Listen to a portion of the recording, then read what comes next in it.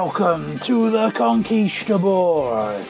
Tonight, the Conquistadors declare war on WCW World War III 1995. A triple threat team of Rowdy Ewan Taylor, Mr. Wonderful Cameron Phillips, Superfly Phil Doyle take on a 3-ring, 60-man battle royal only on the Conquistadors.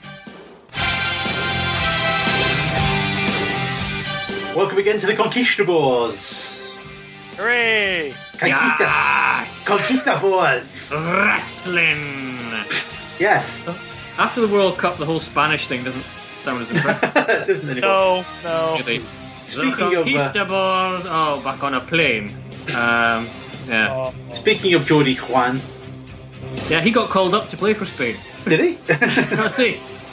Is that why they're out of the World Cup? Yeah, pretty much. You should have noticed him. I don't think he made it off the bench, but there was definitely Jordi Juan.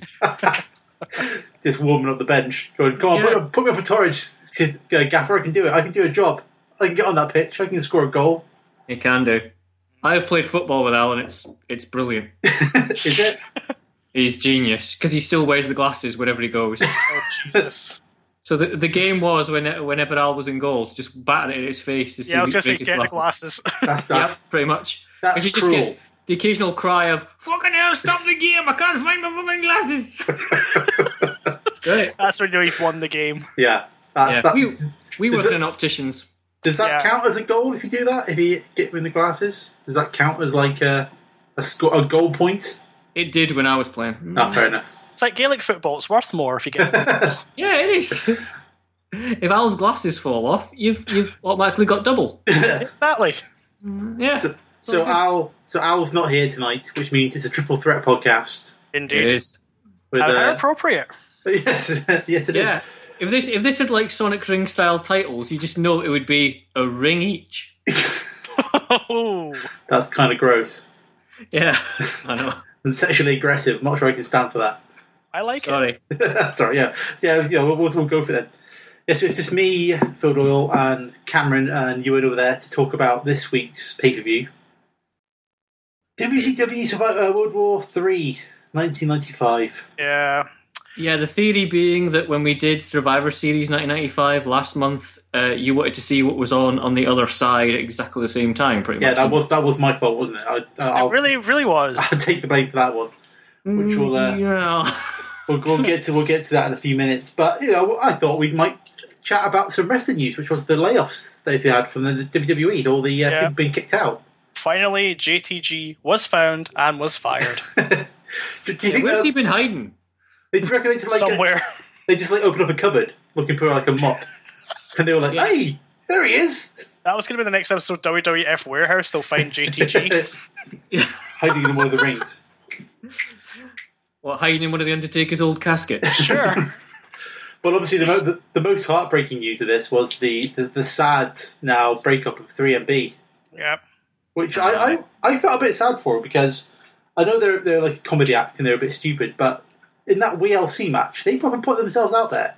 Yes. They took a few nasty bumps, especially I think it was it Jinder Mahal? No, it was he took like a big kind of like back suplex off the rope, bringing through 2 ladders in the table.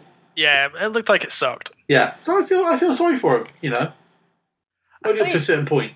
That point being hornswoggle. Drew's already taking bookings in Scotland because I know that he's already scheduled for our local promotion in Kilmarnock. Yeah, I saw you on your Facebook. You were So that's going to be me trying to hold Lisa back. That's going to be good fun. Hey. Awesome. And there's probably a spot waiting for Drew McIntyre, or Drew Galloway rather, in ICW. Oh, hell yes. Oh, I yeah. think, There'll be a ready-made spot for him. absolutely. Absolutely. I'm waiting with bated breath the surprise appearance of one Mr. McIntyre. You don't think he'll be like snapped up by TNA or that global? What's it called? Global Pro, whatever it's called. I don't even want to look at that. That's just a breathing disaster waiting to happen. Just no. Yeah, so a lot of people normally it happens quite close to WrestleMania. Well, in my mind, it happens close to WrestleMania. It's like the next show after tends to be when they bring all the people in, isn't it? So Yeah, They do usually spend April kind of clearing out the decks, like in years gone by. But Yeah. also this time they're waiting until the sort of start of the summer, really.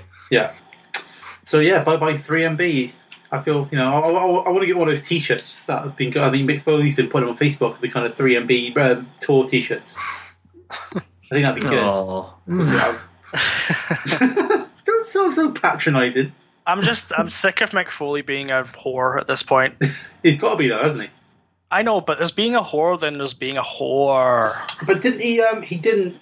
Like, he hasn't renewed his Legends contract, has he? I don't know. No, he hasn't, because it was apparently the payout that he got from being featured in WWE 13 video game and WWE 2K14 wasn't, in his opinion, high enough. Yeah, he could have understood the WWE 13 one, because that was when THQ went under and maybe they couldn't afford it. But this year, apparently, the payout remained the same. Yeah. So, and he didn't think that was anywhere near as good. And so he doesn't really want to sign his Legends contract. Yeah, hence the whoring to get the money so he can, live out his Father Christmas fantasies as much as he can. Yeah, there's I think Foley's he's you know how you get what I was talking about a couple of months ago. You don't want to meet wrestlers who you think are going to be arses in real life. Yeah, correct. I think that Mick Foley wouldn't be an arse. He seems like a nice fella, but he seems ridiculously thin-skinned. Yeah. Oh yeah. Mm-hmm. Like anything. If you read Mick Foley's books, every single when Tony Schiavone has the whole thing about Mankind, over on their show at the moment, Mankind's winning their world title because that'll put butts on seats. There's a whole chapter in his book about how he had to phone Schiavone and to find out why Schiavone said that and had to do this and had to do that. You're kind of thinking, wouldn't you just think, yeah, we beat them in the ratings, fuck them. Yeah, Stone Cold wouldn't care at all, would he? Stone Cold would be like, screw it. Yeah, you wouldn't go ringing him and just all these little stories of Foley just being ridiculously sensitive to anything. But we're not talking about old wrestlers. We're talking about we are talking about old wrestlers, aren't we? Because Ric Flair's in this pay-per-view. We're going to talk about World War III. Yes, we are, from 1995 from Norfolk, Virginia. WCW declares war. WCW declares war.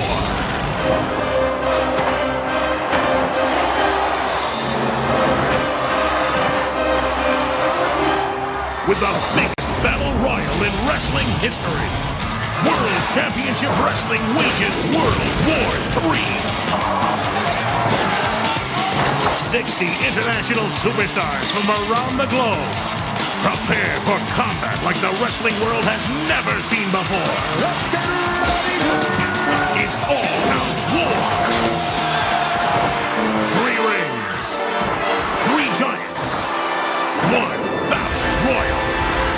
It's WCW's World War III. Do you want to have Al's little piece on this now? Because in lieu of him actually being here, he's currently away, probably in a pub somewhere in the Lake District, drinking basically warm soup, or real ale, as he likes to call it. Gross. So, here, do you want me to read what he's written to me? Go for it. Right, this is Al's solitary contribution to tonight's show. Right? Poetry corner. Ready for it. If you could film, maybe find a sound effect for this, like a waves lapping against I'll the show. find the Our Song from the Simon Bates radio thing. Let's go. Anyway. So that'll start now.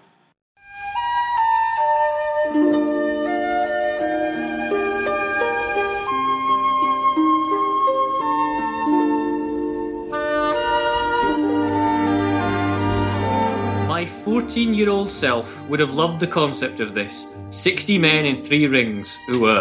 I've always loved the Rumble matches and the Battle Royals. However, in my later years, whilst Rumbles have kept their charm, Battle Royals have just become rope-hugging bore fests at times.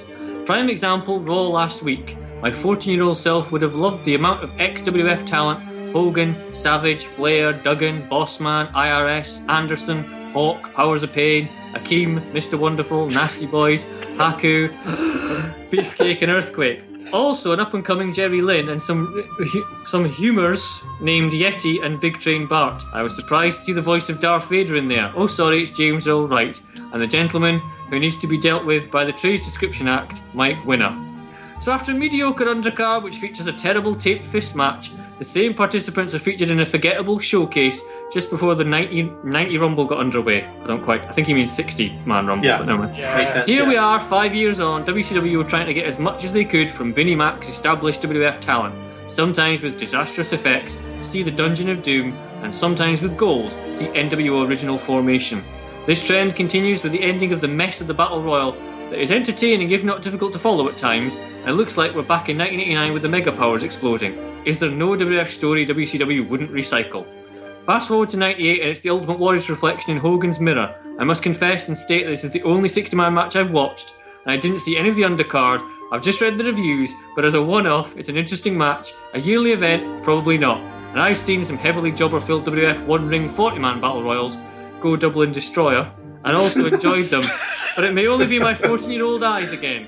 They once found WWF magazine photo shoot of Alundra Blaze the height of pornography. It's a prime example of the era of wrestling in my mind wants to conserve. I was never the biggest WCW fan, I admit, but we're trying to achieve with this pay-per-view. I wonder if my colleagues agree. And then he puts, hope sometimes Cam mentions that I've wrote it in the pub whilst watching the England game. And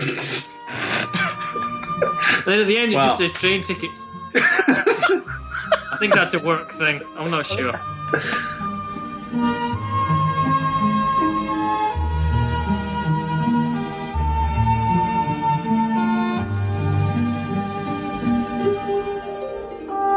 So there you go. That's Al's sole contribution to tonight. I think that's kind of summarised the podcast quite nicely, though. I think that's... Yeah, there you go. Job done.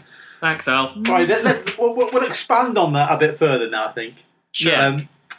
The first thing I want to talk about before we actually get into the actual kind of show itself was that, in typical pay-per-view fashion, you get like a wide shot of the arena, and you get like the logo in the corner and the name of the arena where the pay-per-view is taking place. Like normally happens at the beginning of most pay-per-views. Now this is in 1995, so we're after the Gulf War, but before like the Iraq War and stuff. So war's kind of still good and stuff, which I'm guessing where they could get away with a plane flying in and dropping in the letters of the arena as a bomb that explode when they hit the bottom of the ground. Sure. Yeah, why not? I guess that was fine. Fine. That was fine, was that's it? totally fine. That's okay. Yeah. It's America. It's America. Yeah. So you have a bomber fly in and drop the words as bombs and then just fly off. Yep. It's all fine. That's all fine. That's okay. And also, it secondly leads on this wide shot of the arena showing the kind of three rings in the middle. Show the problem of a 3-ring 60-man battle royal in that for the entire pay-per-view, you've got 3 rings in the middle of the arena. Just there. Just there. Just like with the lights off, taking up valuable seating areas of the arena, just kind of there. And it's like, it looks a bit silly. Yeah, but WCW did have a kind of passion for these kind of ridiculous notions, didn't they? It was like some of them are really good, like War Games in the double ring, double kind of Hell in a Cell type effort. Yeah. That's really good, right? But again, you're left with a ring for the entire pay-per-view. Yeah, you're left with like 2 rings. But I did actually write down during the first match, we'll get to in a minute. I did actually say, "Can you move to another ring?" And my answer was soon given.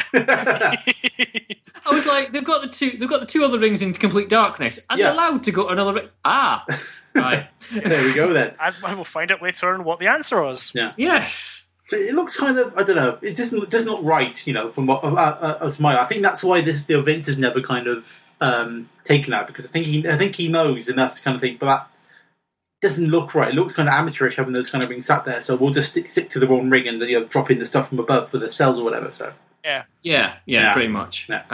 It must have been a bit strange being in the audience for this one, because as you say, is there not like one group of people that are between 2 rings? Yeah, they're kind of, it's like about a row, it's about 6 people wide, and they're kind of like in this little island of people in between the kind of. Which would be cool if they kind of worked it into the the match a bit more, but they're just kind of sat there. Yeah, it's just a bit nuts, really. Speaking of a bit nuts, commentary team. Yeah, Schiavone and Heenan. Tony Schiavone and Bobby the Brain Heenan. Yeah. Now we have given kudos to Bobby Heenan before in this podcast. Oh, he's a legend. Well, yeah, he's an absolute legend with obviously WrestleMania 8 and the like. But what do we think of Heenan at the start here? Because he kind of does recycle the whole thing he's got at was it King of the Ring 93 when we did that? He was there? Yeah. He's kind of not quite on his game, kind of. Yeah, he's there kind of going, pick me a winner within the first few minutes, and then doing the heel thing of, I'll just change my mind about the winner. Yeah, I'll tell you later on. Yeah, exactly. And have you noticed also as well how Tony Schiavone, when he's not talking, just looks really worried? He's worried like the sky's going to like fall on top of his head or something. His natural facial expression is just to look really concerned about something. I did enjoy right at the beginning, as they were introducing the show, they listed off every single ex-WWF talent that was now on WCW as part of their team. I thought at one point it was going to start announcing, and Bobby the Popcorn Guy, he came over. Well, because by 95, quite a few of them had moved over, hadn't they? You know, Macho Man's over by now, and Luger's moved over in the last couple of months, and he kind of come back, and Duggan's come over. Yeah, you've people like Dusty, you've got... Probably the Bushwhackers, I expect, I don't know, but they're probably out back somewhere doing something. Hawk's in it as well. Yeah. Come over. Earthquake as... the Shark. The Shark, yeah. Oh, Jesus. Yeah, so there's a lot of old sort of... Basically, most of them, dregs, like, that have come over from WWF. When the WWF had to kind of change a little bit. Yeah. Well, are they come over because they're pals of Hogan? I mean, I'm assuming that's why Jimmy Hart and Beefcake are over there, because Hogan's got him a paycheck. Essentially. Oh yeah. They see Hogan, they see money, they go there. Yeah, we'll go where that place is. Speaking of where the money is, how about that internet? Ah, yes. Apparently we can chat about this pay-per-view on CompuServe. As we are talking to you, you can also talk on CompuServe online with many of the top superstars in World Championship Wrestling live tonight during World War III. Just type Go Conventions for live electronic chat with WCW superstars only on CompuServe as we bring you our telecast here tonight. Did anyone love the craptastic CompuServe logo as much as I did? It was amazing. Oh yeah, it was brilliant. It was brilliant. So from the mid-90s, it wasn't even funny. Yeah. I suppose you are really starting to talk about, 95, you're going to be starting to talk about, the internet creeping into wrestling. Yeah. In a big way. It's not going to be like, until 97 or 98 when it kind of properly, the smart marks and ECW and all that kind of, I think, firmly come into the audience. Yeah. Well, I don't know. But the beginning segment sort of hints towards maybe the internet beginning to come into play. You reckon? Yeah, but it's not, like, you wouldn't have, at this stage, you wouldn't have, like, internet dirt sheets. No, I suppose. Yeah. And you wouldn't have, like, the internet, giving away storylines and all this kind of stuff. You'd have the message boards and stuff. You'd have, like, message boards and stuff like that. But you'd have to go really looking for it. It wouldn't be, like, up to that kind of level. Yeah. You're probably in, like, the honeymoon period between the internet coming into wrestling before it sort of started to, as some might see it, detract from the product. Yeah. I agree with that. Yeah. But speaking of detracting from the product... How about this opening promo? Nice little segue, I set you up. How about this promo? So Mean Gene's there, because obviously Mean Gene's come over, and we've got a three-way promo with Macho Man, Sting, and Hulk Hogan dressed in black. Yeah, what madness is this? Just needs Thunder in Paradise gear. Because if I get this right, I watched the Halloween Havoc that precedes this, that kind of fills in the feud that Hogan was having with the Dungeon of Doom and the Giants. And at some point during that feud with the Giant, he started dressing in black because he was going down the dark side, because he was grumpy. I think it was the whole idea was going to go down the dark side because that's the only way he could defeat the Dungeon of Doom. Yeah. Yeah, they'd got Hogan in touch with his darkness and all this kind of rub. Kind of similar to what the Bray Wyatt John Cena thing would. Yeah, but obviously done significantly better. Yeah, although Cena wouldn't change for a million bloody years. He wouldn't wear black at all, would he? No. But also, I think if he was Hogan, he wouldn't shave off his moustache like Hogan did. No, I noticed that. It took me a couple of seconds to go, hold on, the moustache is gone. The Fu Manchu is dead. Did anyone else get a bit freaked out by that? It's just like, that's wrong. It's just weird. It's like seeing Tom Selleck without his moustache. It's like, no. Speak of that. Why have you done this? But it's all fine because he rips off the black and he's got his red and yellow underneath and he throws his black into a bin that spontaneously combusts. That's after Sting had to retrieve it because he sort of missed. Yeah. And the bin just caught fire. Sure. I get the feeling that was supposed to happen a couple of seconds earlier. Possibly. But my God. It's like ill-timed and an advert for fire safety. Yeah, because when that thing goes, it's proper going, isn't it? It's proper burning. And Macho Man's there with his jacket, with all the big dangly things hanging over it. I was genuinely concerned for his safety at one point. I don't think Macho Man's selling for the fire. That was good. Like, don't stop the spins, Macho. You're gonna catch light in a second. Yes, because that looks like it's going to go up fairly quick if that catches fire. Yeah. That jacket does not look It doesn't safe look. in that environment. It doesn't look like it's made for the most natural of materials, does it? Let's be honest. No. But luckily, the Stinger, you know, the good guy that he is, jumps to it and like pours a bucket of water over it to put it out. It's not even a bucket, it's a bottle of Yeah. water. Bottle, it's like a One of the drinks tech bottle guys. he's got, yeah. Yeah, mid promo, he's like, you know what, guys? I think I should actually put this out because one of us is going to die up here. Yeah. So after all that, I don't really know what happened to the promo because I was just like focused on the fire safety aspect of the whole thing.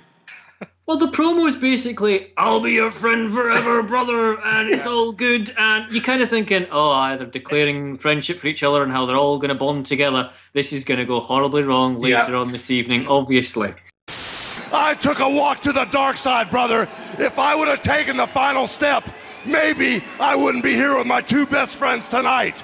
But, brother, now I know who my friends are, man. And tonight, the dark side of Hulk Hogan, brother, will be no more, brother. The dark side of Hulk Hogan is over, brother. There'll be some twist later on, won't there? Eh? There'll be some swerve. Yeah, you're thinking, There we go. Wink. So I mean, you've got really there kind of three big names still. Though. I mean, you know, Sting is still like one of the marquee WCW names, and Hogan obviously brought over his audience and stuff. So it's quite a heavy hitting promo. It's not exactly top draw quality, but you've got money on that stage there, really. To me, it just seemed to be a giant "Let's Blow Hulk Hogan" promo. It always came back to Hogan in the end. I will never ever again question Sting. Macho Man's my friend. Sting has stuck by me since day one. I want to be your friend forever. When you're wrong, and I was wrong, and I just want to say I'm sorry. You're the coolest dude in the world. Isn't that essentially every Hogan promo after 1989? Well, okay, I suppose, but this Pretty seems much, yeah. more obvious. If that makes sense. What? Are you suggesting that Sting would do that? I couldn't possibly say. I don't think he would. I don't think he would. Not the Stinger. Not the Stinger. Not even Raven Sting would do that. Let's move off this dark topic of conversation. Let's go. On to Diamond Dallas Page having lady trouble. You've actually missed a bit. Have I? What's that? Promo. Yes, you've missed the key part of the promo Oh, go on where then. they burn a piece of paper. Oh, what was that bit of paper? Was that like his? That was meant to represent the Wrestling Observer newsletter. Was that what it was? Yes. Oh, because isn't it? As the promo states, apparently Macho was hurt and Hogan was not going to win the title. And basically Hogan burns it as a sign of, we don't play by this, the internet doesn't know anything, these dirt sheets don't know anything, we'll do our thing, Macho Man's fit, I'm ready to go, etc. So it's really just a giant up yours to Meltzer, essentially. Oh, and how did that work out over the rest of the show, I wonder? Yeah. Actually, I went to Diamond Dallas Page. Diamond Dunk? Diamond Dunk. Dennis bitch. Diamond Dallas Page. No, I'm not racist. Yeah, he's having lady troubles with, is it the Diamond Doll? Has she even got a name? Kimberly. Kimberly, that's it, yeah. But she's really stilted. I'm kind of thinking, why would you want her as a valet? Because she looks kind of rubbish. Have you seen Kimberly later on in WCW, like she's sort of 1999, 2000 WCW? Would we refer back to kind of Al's photo shoot kind of talk here, or? Yeah, kind of. Oh, I'll Google image that later once we're done with the podcast. That's why you want her as a valet. That's all I'm saying. Okay. But I like Diamond Dallas Page. He's quite good. I like all the podcasts I've listened to him. He seems like a good fella. He seems like he's always a guy who's kind of worked his way to his position. Yeah. So when he comes out with a confetti gun, I'm like, yeah, go Diamond. You're Have not you noticed too though how Diamond Dallas Page actually physically looks a lot better now than he did back then? Yes. That's the DDP yoga, you see. Yoga works, kids. Yeah, that's written down. Yoga works. He didn't have it back then, did he? He was still just doing weights and stuff. He hadn't invented it. No, he hadn't done. I think it was like he was. I'm trying to remember an interview I read about it, and he said it was at 98. After he did his back in. Yeah. Yeah, he had a massive injury that kind of could have possibly shelved him, and then he started doing it just because he thought he might as well give it a go, and then got really into it, and it really worked for him. So I don't know if there you go. made this comparison that DDP in this match looked awfully like Jeff Jarrett in kind of mid-late 90s WWF. Well, with his "Don't Piss Me Off" clothes. That, pretty much, yeah. Yeah. Oh, yeah. Oh, you're right. Actually, yeah. And he's up against, is it Johnny B. Bad? Johnny B. Bad, because... Johnny B. Bad, Mark Merrow. Yeah. Because the gun that DDP had was actually Johnny B. Bad's Bad Blaster. Stolen from. I'm being serious. But he comes out with flares, though, Johnny B. Bad. He also like 2 He does come out flares. with pyro, which is quite impressive. We've Quite missed impressive. the whole stipulation of this match, though. Oh, yes. Oh, yes, yeah. The stipulation is, the winner not only gets the WCW World TV title, but wins Kimberly. Now, I have a big problem. No, you don't.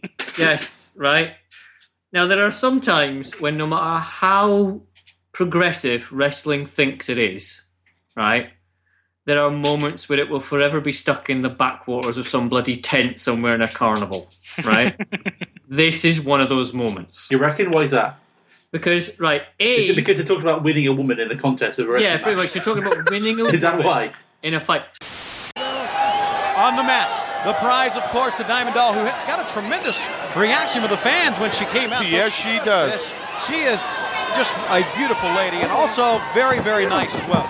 Not only that, but B is the fact that aforementioned woman has put herself up to this. Yes, this is the main point. It wasn't that DDP said, you can have Kimberly if you win. Kimberly said, you know what? I'm the prize. Take me. Exactly. And the other thing is, C, Shivani later says, Kimberly's just taken charge. So a woman offering herself as a prize to a man is her taking charge. Female empowerment. Female Yeah, empowerment. female I am Ruben empowerment Rowe. through the lens of American pro wrestling. Oh, I just shuddered, and I went, "Oh my!" Don't forget through all this, you got like Bobby Heenan talking trash to her as well. Yeah. Yeah, Because this Diamond Dallas Page has got, is it like $13 million or something? Well, I think her heart is with Diamond Dallas, but I think she's doing this purposely to make Johnny B. Bad appreciate her more. She's not going anyplace, Shivani. This man's got $13 million and is on his way to becoming a television champion. She's not going to blow an opportunity like that. okay, but let's not forget that although they cannot say it, the assumption is that this is a sexual liaison. Yeah.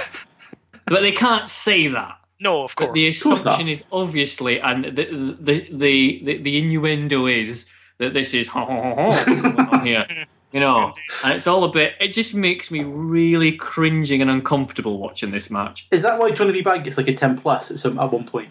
Correct. I was like, oh Probably. shit. Because obviously, I've not watched that much WCW this era, so like this whole kind of era of DDP's kind of lost on me. So did she literally just come out with like signs with numbers on that she would Yes. grade DDP during the match? Pretty much every time DDP was a 10. Regardless of what he did, he was a 10. That wasn't the best gimmick though, was it? He had better gimmicks. Yeah. But I mean, it's not a bad match. It worked for this. It gives us one of the best parts of the match with the 10+ sign. Come on. Yeah. Yeah. And there's, So at least that's one of the best, probably the highlight as far as entertainment goes in this match. Yeah, this match was really clunky at the beginning. Oh, It kinda go- man, it gets it's all going just okay, though. wrist locks and bloody headlock. Don't forget the extra headlock. strength. Yeah. There's a mean headlock in this match. It goes on for about 10 minutes, it feels like.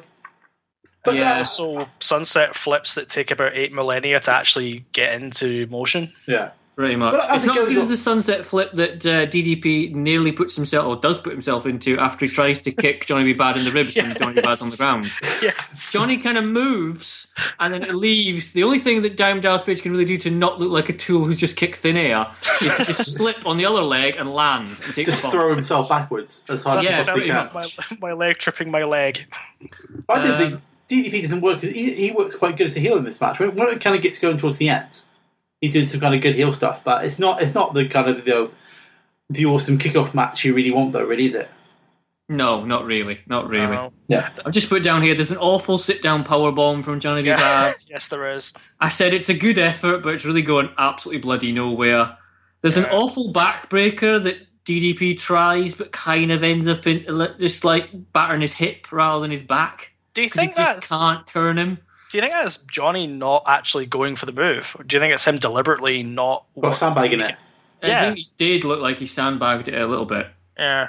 The most interesting thing on the commentary in this match is that Bobby Heenan does say at one point, none of the 60 participants of the Battle Royal are saying anything to each other backstage, because they all know that it's one man and, can win it and it's every man for himself. And I'm thinking, yeah, there's 60 participants that have not said anything all night, apart from Hogan, Sting, and Savage in the opening promo. Sure.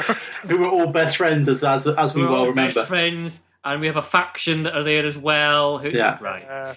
Classic Okay. WCW logic. Yeah. And the ending of this match also just comes out of absolutely bloody nowhere. I think that's a recurring topic for tonight about the ending of matches kind of just happening.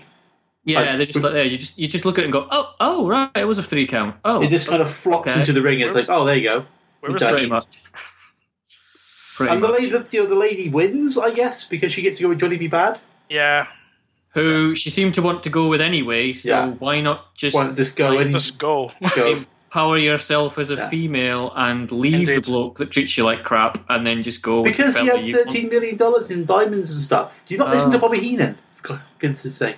I'm always a bit uncomfortable when in any storyline they have a prize as a wrestling match. It's like, when you had Steve Austin and Vince McMahon fighting over control of the company. Yeah. As if at any point anyone would risk control of a bloody company they owned. But you're not sitting in a caravan in Tennessee, though. True. I know, I'm maybe overthinking this, I don't know. You probably are. The one thing I would like to bring up is Nick Patrick was clearly empowering himself because that mullet was absolutely amazing. Oh, it was a good mullet. Nick Patrick goes to the top of the Wars haircut league. He hasn't got his moustache, though, has he? I couldn't stop looking at it. Can I tell you one thing? He looks like the fella from Eastbound and Down. Yes, he does. He does, Kenny yeah, you're Powers. right. He is Kenny Powers. So does. If he had that moustache, he'd be in there. Yeah. But his 3 counts are terrible. Like, I know. That drove me nuts. You could barely see his count. It was like, what are you doing? It's sort of like, it's like Teddy Long's count. Yeah. At least Teddy Long at least showed a bit of hesitation for counting. It was more kind of like 1, 2, 3, whatever. I'm done. And he always seemed to kind of position himself behind the wrestlers so you couldn't actually see him counting. So you couldn't see. Yeah. So, great hair. Work on your ref skills.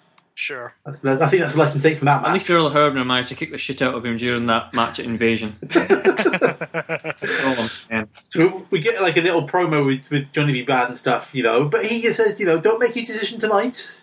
Do it another night and stuff. Yeah, no, and then there's the end, like, this is what pisses me off a little bit. So people have paid for the pay-per-view, like, and want to see this match, I presume, for the conclusion is to see if, who wins Kimberly. Johnny B. Bad wins, and now you have to watch something on free television to see if she's going to go through with it.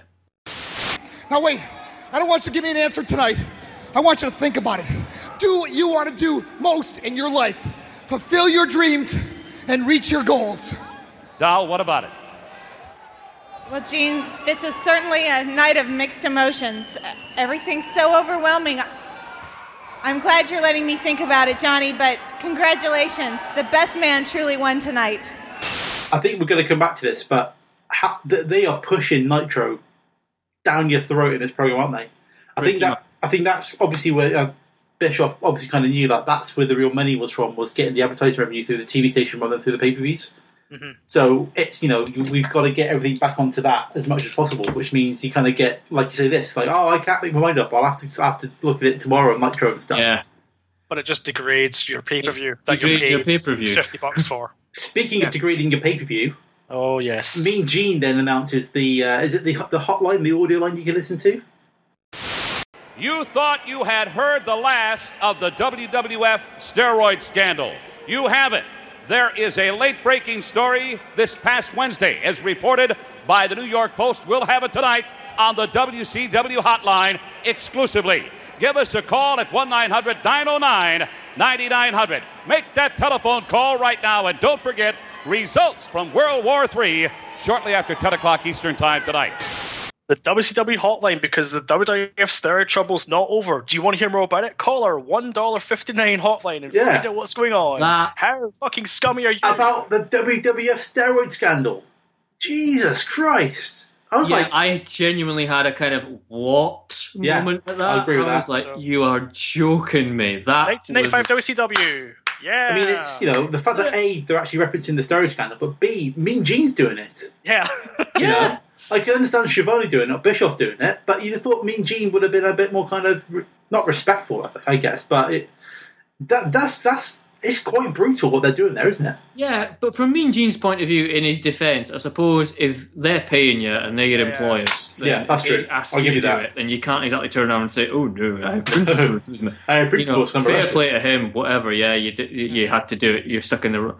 But for them to make money out of getting probably dirt sheet crap information about Vince McMahon's steroid trial, which let us not forget was started by the guy who they are pushing as their number one guy. Yeah. Correct. And that would be Hogan. And a lot of these guys have come over because they started steroid testing in the WWF. Yeah. That is lower than a racing snake's belly. Hey. I know there'd be kind of dirty stuff, in the Monday Night Wars as we get through to it, through to them spoiling the that night Raws because they were taped, the previous week, whatever. Yeah. But that is a low blow. Yeah. I mean, I think that just kind of shows just the kind of depths that he gone to. It just shows Bischoff's obsession with being number one. Yeah. He Pretty didn't much. care. Bischoff was fairly obsessed, and this is the early example of it. Yeah. I agree with that. But enough of that unpleasantness. Onto the feud of the pay-per-view so far, which is Duggan versus Big Bubba Rogers, aka the Big Boss Man, in a taped fist match. Yeah, I'm not quite sure. Yeah. I would like to give this match half a star for one thing alone. The fact that Jim Duggan didn't just let Big Bubba Rogers do his entrance. He actually came out and interrupted his entrance because he was actually mad at him. Well done. Logic. Thank you. I thought the half star was going to be the fact that Duggan came down with a 2x4 strapped to his chest with like a sling. That's a very good point, actually. Yeah. And I think at some point during this match, I'm sure they say Duggan's like the tape fist champion. You know how hard that makes your hand when you have all that tape wrapped around it? His grandmother was a tape fist champion. Did you know that, Duggan's grandmother? Yes, we saw it on WCW Saturday Night recently. And she had 3 less teeth than he did. Yeah, they babble on about how his grandfather was some Irish bare-knuckle boxer or something rubbish, lad, don't they? And it's just like, what? Is it no DQ match? I mean, this is the point where they're flying into different rings, willy nilly because it's a tape fist match. The only rules are it's the KO or pinfall. That's it. Yeah. Essentially, it's a hardcore match, but without any weapons. Yeah. Which is essentially pointless. Yeah, pretty much. And then you get like Bobby Heenan seems to really get upset when people fighting on the floor. Yeah, exactly 30 minutes into the video, it's why does everyone fight on the floor? What do they think the thing with the ropes is called? There are 3 of them. Why does everybody have to fight on the floor? What do you think the thing with the ropes is called? The note I've got after that is I've just put down, geez, that commentary desk is pretty damn close to that ring. It really is, isn't it? It's like a boxing commentary thing, isn't it? It's like literally just like touching it. By the whole massive humanity that are about to invade that ring and later on the battle, you'd have that a bit further away. A little bit further back. I actually think it would be funnier if it was actually in one of the other rings that weren't being used. You just see this little corner, the corner of the screen. You can see the team at all points. Yeah. But also, the thing, just another note I put down is like at one point Duggan starts USA chants. Oh Jesus! And I thought, it's about 2 seconds into the match. Yeah, he hits Bubba, and then just someone in the crowd starts chanting USA, and lo and behold, Duggan does it back. I was like, why did you start a USA chant? You're both from America. Yeah, I've got that as well. Why does he do it against American opponents? It's just so ridiculously pointless. If he's fighting a Russian, fair enough. Fighting a Frenchman, fair enough. A Canadian even, fair enough. Sure. But like an actual other American. Well, he's anything else, has he? But it's just like, I mean, this match, I mean, it's just like, big men running at each other match, isn't it? It's just what we talked about, was it Bam Bam versus Duggan in the King of the Ring? It's just like that, isn't it? People kind of running at each other. Yeah. Not really. But with the added... Bubba's Boss Man, I'm just going to call him Boss Man. I can't call him anything other than Boss Man. Sure. He puts a bit more into it than Bam Bam did into that match. Oh, yeah. Well, I think Boss Man's kind of unfairly maligned at times, but I don't think he had the best gimmicks or the best kind of storylines. But especially this one, because it's just a reprise of his WWF gimmick. Yeah. But I mean, he, as a wrestler, he was a great big man. He was light on his feet. He could. I've got down here that there was an Inzagiri at one point. Yeah, that amazed me. He was really good, but he always seemed to be just kind of, we'll just put him into this feud. We'll just put him over here and stuff. So, like, I think at this point, is it him that wraps the extra tape around his fist? Because extra tape equals extra pain. Yeah. I don't quite know why. And then he tapes Duggan to the top rope. Yeah. I've got a note on here saying, surely you'd just tape his mouth shut to stop him saying USA. I thought it was weird, though. Obviously, in the Survivor Series 95, he gets Diesel tied to the ring post. And this one, you get Duggan tied to the rope. Weird how storylines... Yeah, one would be slightly more exciting than the other one, though. What? Correct. Are you saying that Hacksaw Jim Duggan tied to the top rope by some tape isn't that exciting? By one bit of medical tape, no. Yeah. Are you saying that's not exciting? Is that what you're saying? Then? No, I'm saying that pales in comparison to cable wires and Diesel getting his ankle tied to a ring post. Did anyone else catch the bit where Tony Schiavone completely misunderstands what bird's eye view means? Yes.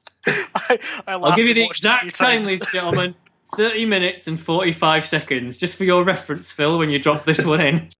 Very unique setup here, as you can see between rings 2 and 3. There's a very small ringside section. So those fans who are in ringside have really a bird's eye view of what's going on here. They're on to the side, you pleb. There are people sitting there going, what the fuck is going on? I can't see anything. Yeah, birds fly, Tony. Thanks for coming. Yeah, cheers, good night. There's a bit where Bossman does get backdropped over the top rope, and does take an almighty crack on the ring apron on his back. It looks, I remember that. He kind of doubles over. It looks like he actually probably hurt that bit. Did sound and look like it properly stung a bit. Yeah, he gets a bit of colour as well. And after Duggan puts some more tape around his fist or hits him with the tape, I forget. Yeah, but it's right at the end, and it looks like a mosquito bite. And then is it IRS comes out? Sorry. Sorry. No. DK Wall Street. Sorry, not Mike Rotondo or whatever he used to be called. Not the Rotondo. The Varsity Club comes out. Is that Wyatt Senior? Yes, it is. It is Wyatt Senior. Yeah, it is. And he comes out with a chain. We can find out if chain is greater than tape. Correct. And the winner is chain. Ding ding, ring the bell. And the greatest feud, tape versus chain. Versus 2x4, don't forget 2x4. Yeah, 2x4 comes out as well, yeah. It's a rubbish match, isn't it? It's bad. It's not a great match. It's just sloppy as anything. And Camera will appreciate this. In my notes, I wrote down the Rotunda balls in the building. Which is a reference only Camera will get.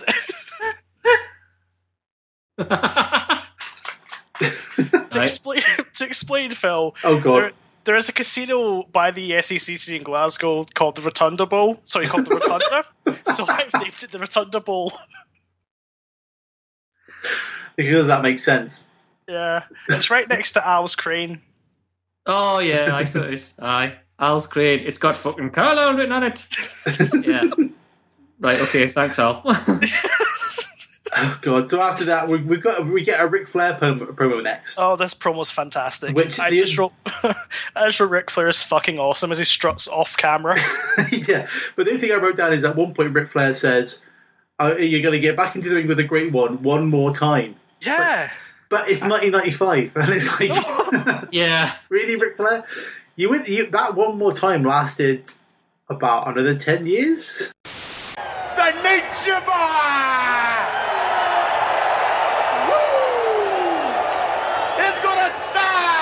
And profile.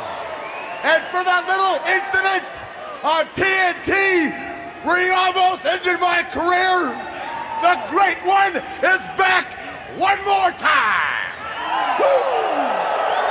Woo! 2005, he was still wrestling in the WWE. Yeah. 13 years? 15 years? When? And then he went to TNA. Let's not talk about that. Move on. Let's just say that when Ric Flair says one more time, he's at best economical with the truth. Yeah, one more time is equal to about 15 years. Yeah, but it's a Ric Flair promo. It's brilliant, and he struts off to one side. I just put that it's more shouting and Flair not making much sense, but hey, it's Flair. It's Ric Flair, isn't it? To be fair, compared to some of the in-depth commentary Dusty Rhodes provides later on, Ric Flair gets a fucking 10 for me. Well, yeah, true, I suppose, yeah. I can at least understand what Ric Flair's saying when he's in rant mode. Yeah. So the next match is clearly the Japanese women that the WWF couldn't book for their pay-per-view.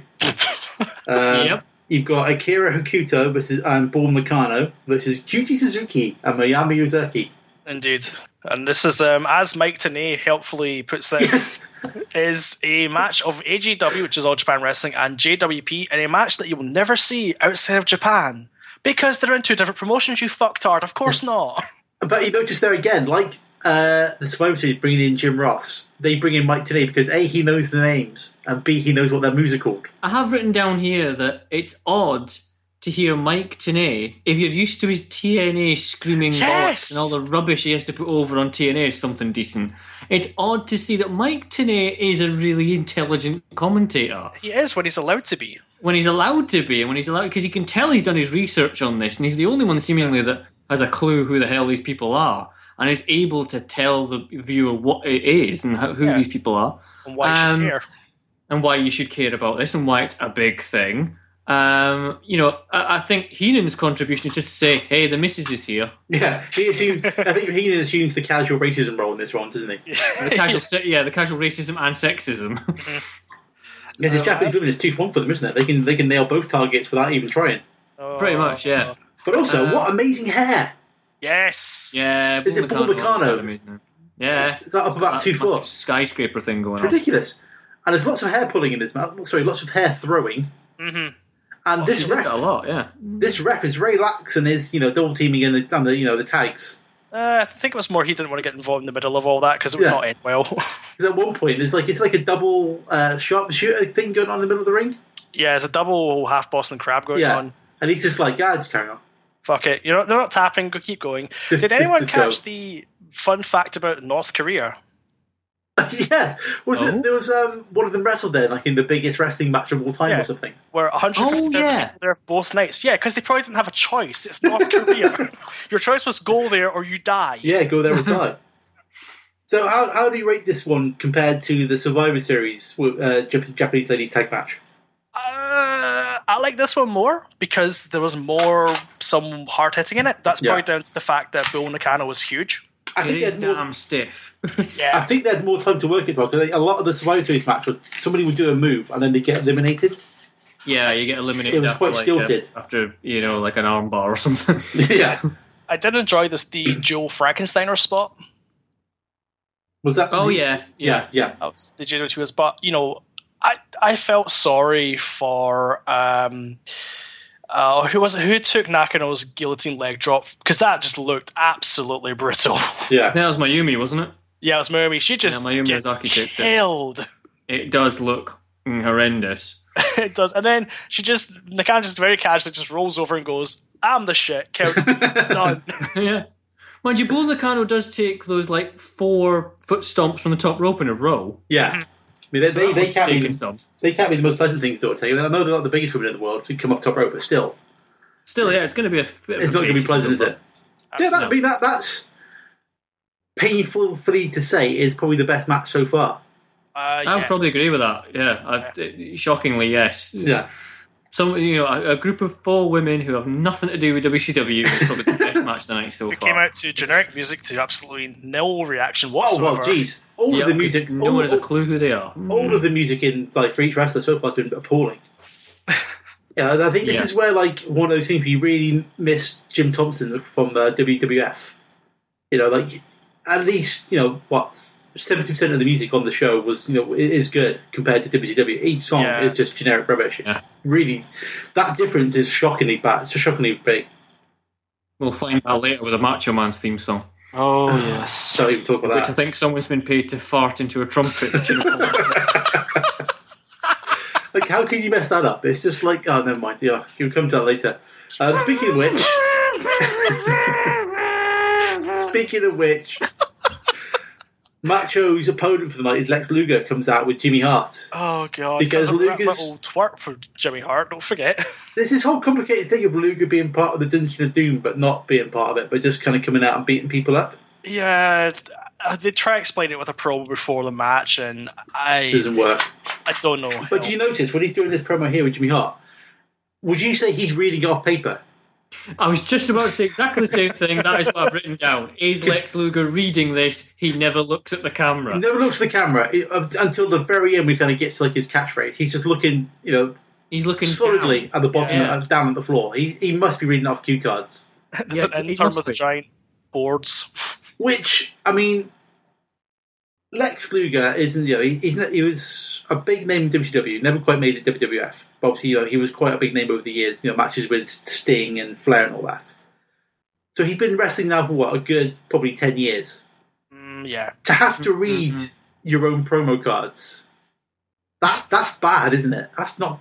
You wouldn't get Flair doing that. You wouldn't get, Sting would never do that. No, but Not even Marty Jannetty would do that, for crying out loud. Can you imagine him without the cue cards? It would be like Sid Vicious level bad. That would almost be more endearing. For him to kind of throw out some crazy Sid Vicious stuff. As opposed to just looking down and reading off a card. Yeah, I suppose. Oh, Lex Luger. Lex Luger. Also, what's going on with them white band things around his biceps? I have no idea. Because are those the same sort of thing that Cesaro now gets for his thighs? That's a rugby thing, isn't it? Because they look the same. I thought one of those things is like a rugby thing. They used to play rugby union or something back in Switzerland.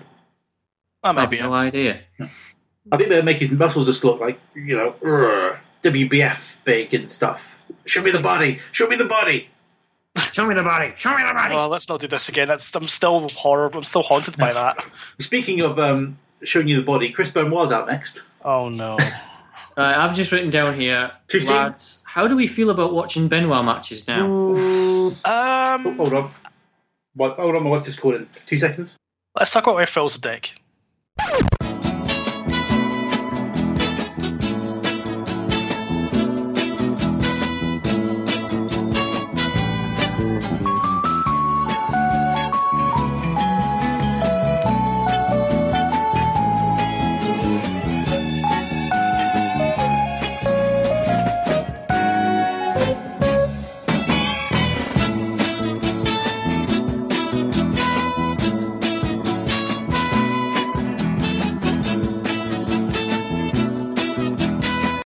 Sorry, my wife just called. Oh, okay. Sure fun? Yeah, she said Dolly Parton was brilliant, life-affirmingly amazing, with 2 thumbs up. Wow. I'll edit my review of that review out of the podcast, though. So where were you? Chris Benoit. We're just asking, how do we feel about watching Chris Benoit matches now? It's really hard, isn't it? It's weird. A bit weird, yeah. It's weird. Because effectively you're watching a murderer. I've got Chris Benoit's DVD that was released quite a few years ago, and I tried to watch it again recently. I can't watch it. No? The Hard Knocks DVD, even though it's his life story, there's still a lot of weirdness about that. In fact, I'm watching somebody who killed his entire family. Yeah. Did you listen to, I think it was on the Chris Jericho podcast where he interviewed Chavo Guerrero? That was a great interview. And they talk about Chris Benoit. Both of them kind of say, if there was one person they would have picked to look after their kids, it would have been Chris Benoit. Mm. And it's just they don't understand. They still know them kind of understand how he could, change and do what he did. And if that's his best friend to call that opinion, then how are we as fans to kind of judge his work? Because essentially, it's like 10 years or so of someone's career and kind of major storylines and stuff, like all the work he did in WWF. Can you just kind of blank all of that out? It's like it's the same kind of discussions around the guy who directed Chinatown, Polanski. Roman Polanski, he's essentially a rapist. Does that mean you disregard all of his work previously to this? Do you just with Woody Allen as well? Between the character Benoit played in a wrestling ring and the actual human. Mm. Which is why on the network now you've got that the little kind of blurb before you actually get the show that explains, these are characters, these are not real people. Doesn't represent WWF corporate and stuff. Yeah. But I mean, the fact of the matter is, Chris Benoit was, he was a great wrestler. Yeah. Oh, he was in superb matches. And I think it's very difficult to just kind of say, no, you have to kind of discount all of that because of what happened. But I think knowing what we know now, he would change a lot he would do, because he wouldn't be taking the level of chair shots he was taking in WWF 2000, for example, where it seemed every week in Raw he was just getting nailed by a chair. But then would that have taken away what made Chris Benoit Chris Benoit? No, because he had the wrestling technique, though. Well, that's true. But I think that kind of aggression and that kind of that hot edge to his character, I think, is what got him over the fans. Even because the technical skill would get him over the smart marks and stuff. He'd be popular with them. But to get to like a wider audience, they need to connect with you, and that, I think that his work style was what connected him with fans. So if you take that out of it, I guess you're not going to get the same Benoit, are you? It's difficult. It's a really difficult thing to kind of judge.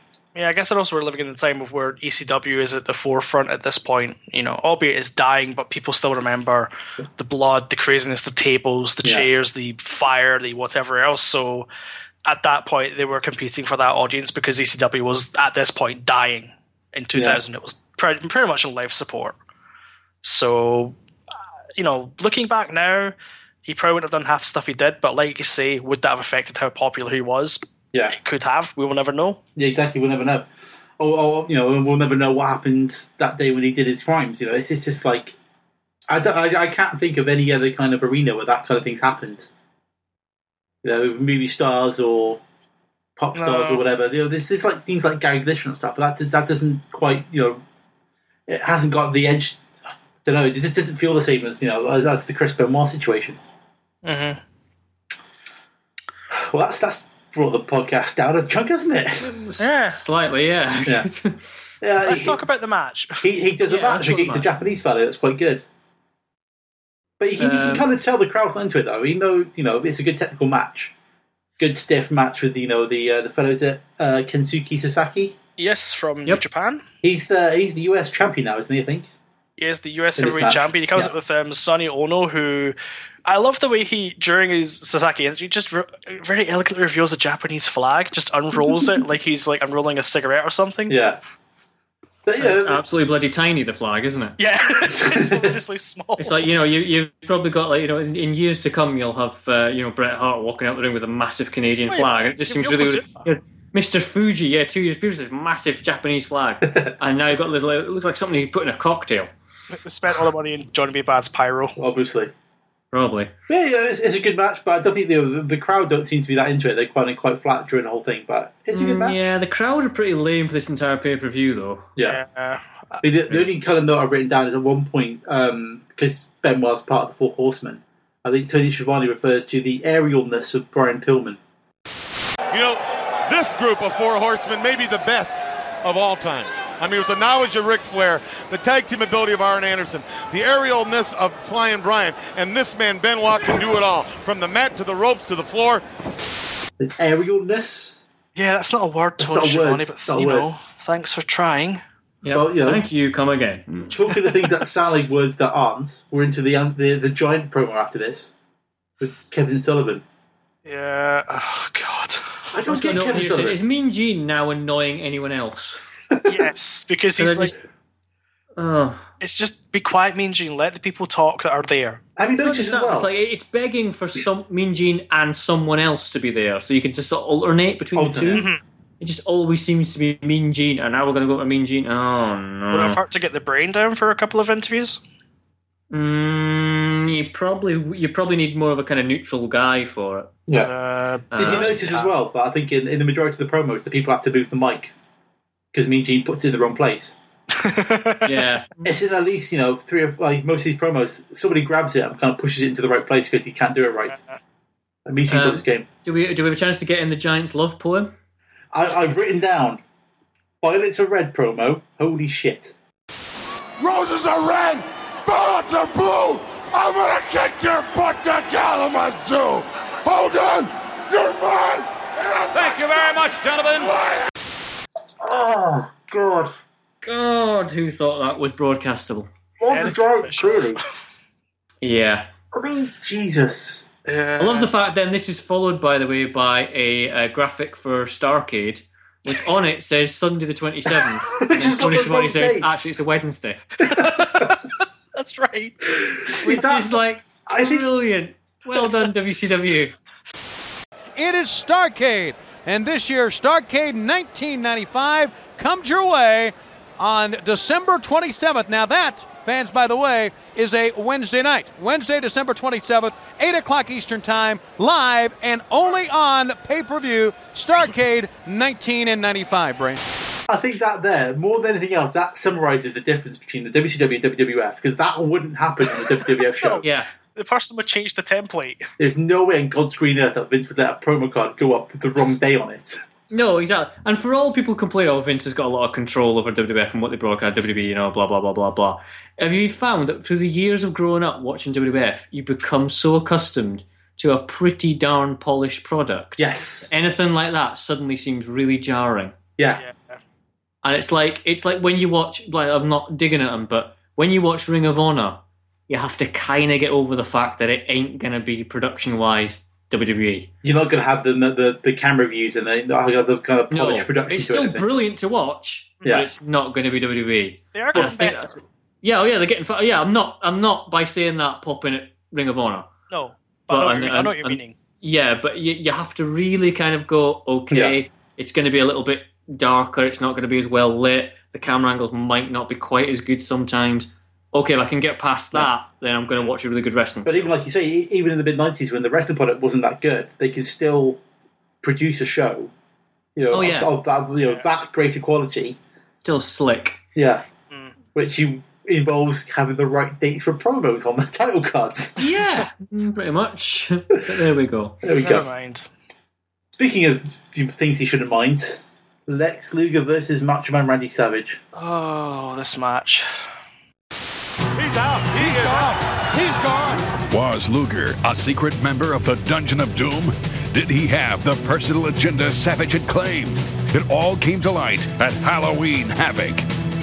Savage showed he was a true friend to Hulk Hogan. Luger showed something else. Lex Luger has Hulk Hogan up in the torture rack. Well, you better get an envelope to send Hogan home. Jimmy Hart, Lex Luger, they've all turned their back on the world champion. The promo beforehand, though, let's not forget, it gives us a couple of insights into the Macho Man's psyche, right? He's jittery. He's a jittery man. Are you jittery? I'm always jittery. I love that line. He's always jittery. And let's not forget the mathematical equation here of 1,000,000% is better than 100%. You've got a problem with that arm. How is that going to affect you tonight? You can't do it on guts alone. I say I'm 1,000,000%. That is better than 100%. 1,000,000%? 1,000,000%. Shit, you didn't know. Which I didn't know, yeah. You see, if the Giant had said that, I'd be kind of, going, oh, geez, what's that about? But because Macho Man says it, but because he has that look in his eye where he completely 100% believes it. Yeah. You buy it from Macho Man. You wouldn't buy it from anybody else, but you buy it from him. I don't understand. Also, was this pay-per-view broadcast live? Yes. Or was it taped? I think it was live. Because they do a promo with Macho Man outside in the arena, and then literally 30 seconds later, he's coming from behind the curtain. But he runs, for his obviously. entrance. That, to me, was just another really jarring moment, kind of going, well, surely you'd just interview him backstage and then have him... Yeah, like in the gorilla position or something. Yeah, exactly. It would make it fun. But no, you get a promo, it's like going, 1,000,000% is better than 100%. And then you get... Well, here at World War III. Ladies and gentlemen, the next contest tonight is a special return match set for one fall. Introducing first, from Sarasota, Florida, weighing 235 pounds, Macho Man Randy Savage! Well, as Gene Okerlund said, a tremendous fan favorite. A guy who, he said his arm is 1,000,000%. How can you mess up Macho Man's theme? I don't get that. You do because you're cheap. That's it. Just give him something different, not just try and rip off the WWF one with some kind of really odd farting trumpet effort. According to the internet, this was shown live. That just must be weird. He must have run then. He must have. Well, he's one of a couple of people that had to run really fast after doing their promos because all of a sudden, like you say, they came out of the match starts and that's it. Wait. Yeah. Although I think the amount of time we talked about this match so far is actually longer than the match Yeah, the match They was have what, it. 5 minutes? About that, because Savage comes out with his arm all taped up. There's a bit of action going around and stuff. Bit slow, bit lumbering, because that's Luger's style. Yeah. And then he wins it with an arm lock. Yeah, he wins it with an arm lock. Okay, they're trying to sell the fact that Savage has got an arm injury. But the fact that Savage is kind of seemingly knocked unconscious by this. Don't forget the torture rack. Don't forget the torture rack as well. Oh, yes. Oh, yeah. And then I've put down here, Sting comes down and just talks to Luger. See, I like that. I like that, because it's like they kind of talk about how Luger and Sting are best friends. And like No, how they kind Sting... of build up as if it's going to be some massive run-in and some kind of, near stand-off. I wouldn't have minded if they could, had a standoff and had a moment of kind of going, fists raised. Could they? But it's just the way Sting comes down and goes, do you want to fucking let go, eh? And it's just like kind of going, oh, right. Okay. I quite liked it, because I thought they did it quite well. Like, it's just Sting talking his friend out from being a dickhead. Here, pal, you want to... Don't do that. I didn't mind it as much as that. I thought it was good. It was a good little bit of business. Like, I get your point though. I like, disagree on that. I think if they get a bit of pushing and shoving to kind of sell a bit more of a thing, that would have been I would have fine. wanted a bit of tense moment where something could have kicked off, and then if it didn't, fine. Yeah. But just the way it is, it's just like kind of going, he's running down the ring. Oh my god, here comes Sting. Oh, there could be something. No, he just talks to him, and that's it. Yeah, it's fine. It's really badly done. And here comes Sting. And they're going to be partners tomorrow night? Luger, a couple of weeks ago on Nitro, had Sting let go of Ric Flair, who had the Scorpion Deathlock. And now, in virtually the same fashion, Sting is talking Luger out of this. I don't understand the relationship with these two. There's something they know there. But it seems daft to bring Sting out at this point, because he's now got to run back out for the program to be done. Let's come back out for his match. He's got to run back and do his entrance again for the match with Flair. Get his coat, come out to his pyro for a Sting Flair match, which is bitterly disappointing. Well, I think you can kind of see that the edge is starting to go off Flair at this point. I think he's getting a little bit, he's not quite as. He looks hella saggy. Yeah, he's looking saggy. He's not quite got the snap to his moves anymore. He doesn't quite do the Flair flip over the turnbuckle, does he? At one point. No, he actually screws up his own spot. Yeah. Yeah. So it's not grade A Flair this, but it's still a decent match. Still better than Duggan and Bubba. Oh yeah.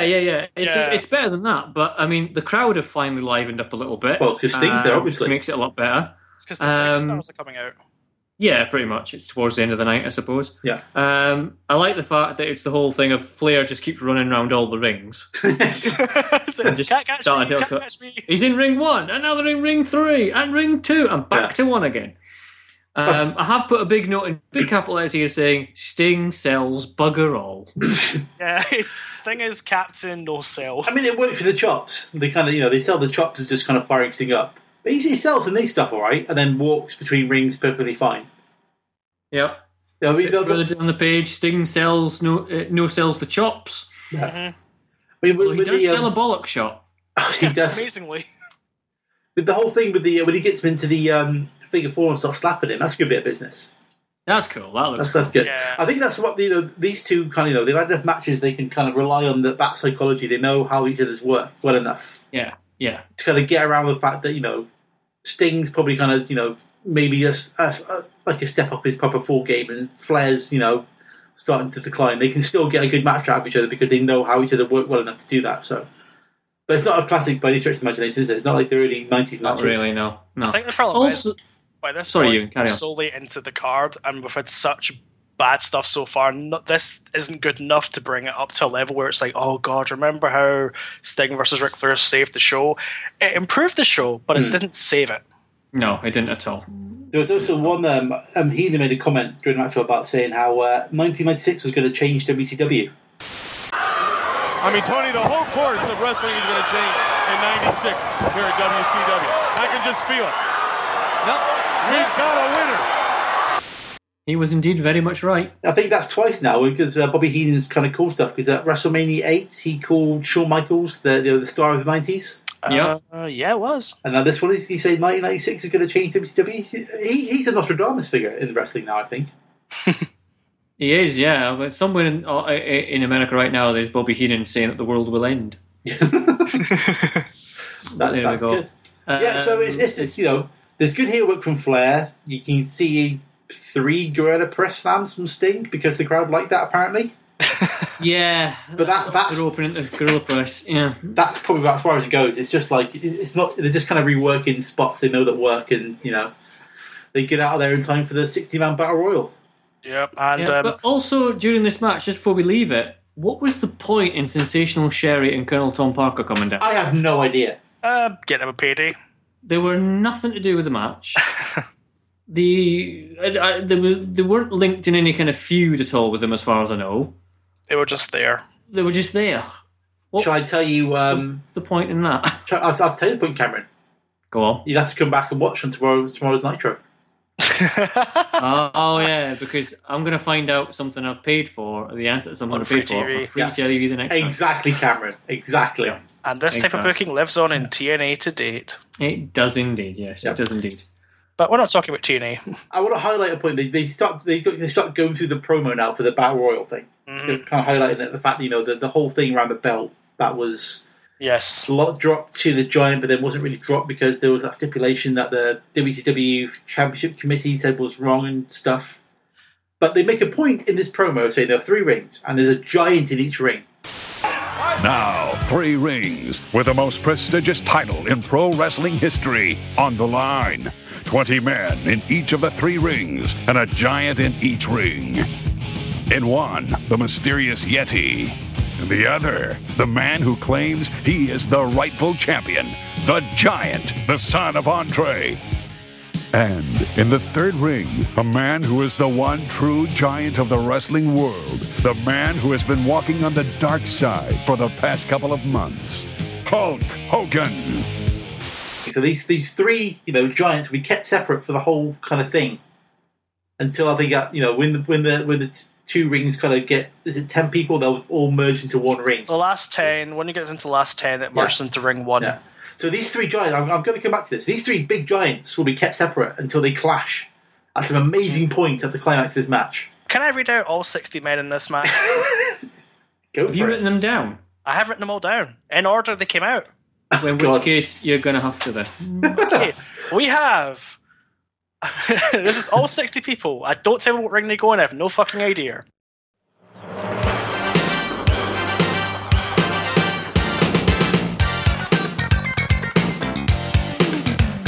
We have got Arn Anderson, Alex Wright, Brian Knobbs, Ricky Santana, Squire David Taylor, Scott Armstrong, Sting, Joey Max, Pez Watley, Disco Inferno, Meng, Stevie Ray,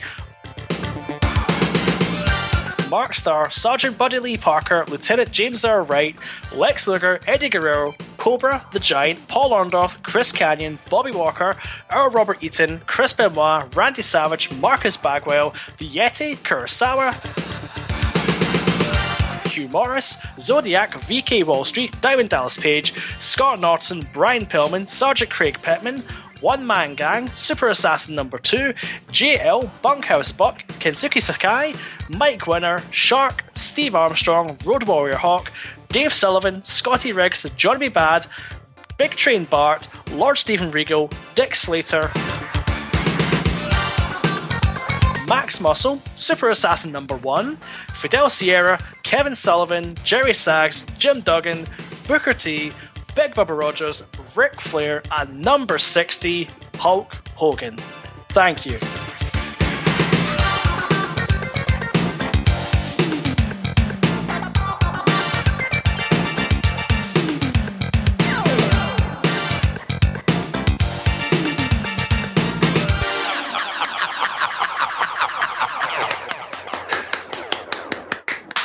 My 2 points about with all the guys come out. Number 1, when Regal comes out looking terrified, is amazing. He's the star of the show. That steals the entire pay-per-view. His face when he comes out is brilliant. No, it's when Michael Buffer's doing the intro and he's just cowering in the background looking at all the men in the ring. He's going to look and go, what the hell am I doing with all these people? And secondly, why does the Yeti come out dressed as a ninja? I don't understand. Because in all the promos, he's wearing he's a Yeti dressed as a mummy, apparently. No, he's a toilet roll monster dressed as a mummy. Get it right. And then he comes out, because I thought they got the names wrong. I thought he said the Yeti and they got the wrong person. But he's dressed like a big ninja. What? But you've had him in the previous promos dressed that way. Why he changed his costume? But it's fine, because he's a giant in the ring, so we'll get to him later, won't we? Mm-hmm. They show twice in the run-up to this the promo on, was it Nitro beforehand, of Lex Luger putting Hulk Hogan in the torture rack. Yes. It is kind of ruined both times by your attention is drawn to the Yeti with toilet roll wrapped around him, doing this thing from one side of the ring. Yeah, what the hell? I fucking love the Yeti just because he's so terrible. Like, who was the Yeti? Do we know this? I don't know. I'm going to find out. Quickly. Find out really quickly. Because it feels like the kind of thing that Kane would be doing. Yeah, I know what you mean. But obviously he was doing Isaac Yankem on Survivor Series 95. So it feels like the kind of gimmick that he'd be given. There you go. Ron Rice?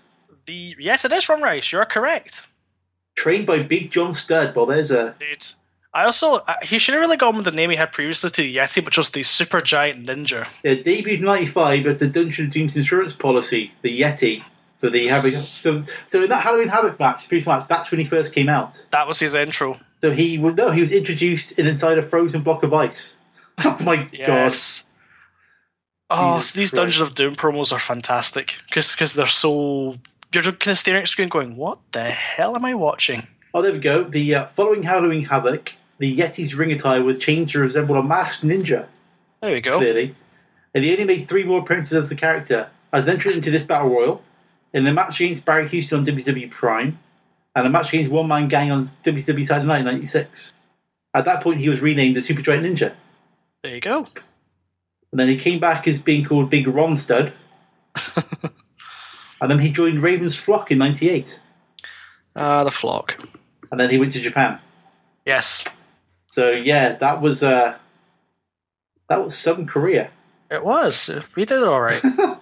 Finishing move, 2-handed chokeslam. Nice. Nicely done. Nice. Now, I also noticed, by the way, on commentary that about sort of about a third of the way in, we've seen virtual unknowns eliminated, which does kind of fly in the face right at the start when they said there was 60 international superstars. Yeah. Also, we should point out that each ring has its own commentary team.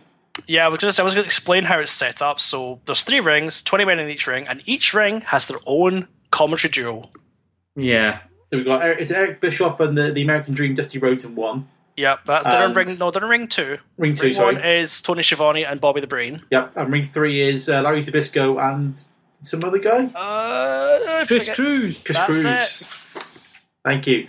Can I just point out, by the way, does anyone else find that Larry Zbyszko's voice just grates on them? You know, I thought it was very clever of Hulk Hogan to hide behind Savage and Sting at the appropriate time, but after what Lex Luger did to Macho Man, I don't think he's going to do the Hulkster any good whatsoever. All right, the waiting is over. Yeah, after a while. Yeah. All I hear when Larry Zbyszko is commentating is this kind of noise. Well, you've got that mixed in with Dusty Rhodes. What the fuck are you saying? He has no idea what he's saying.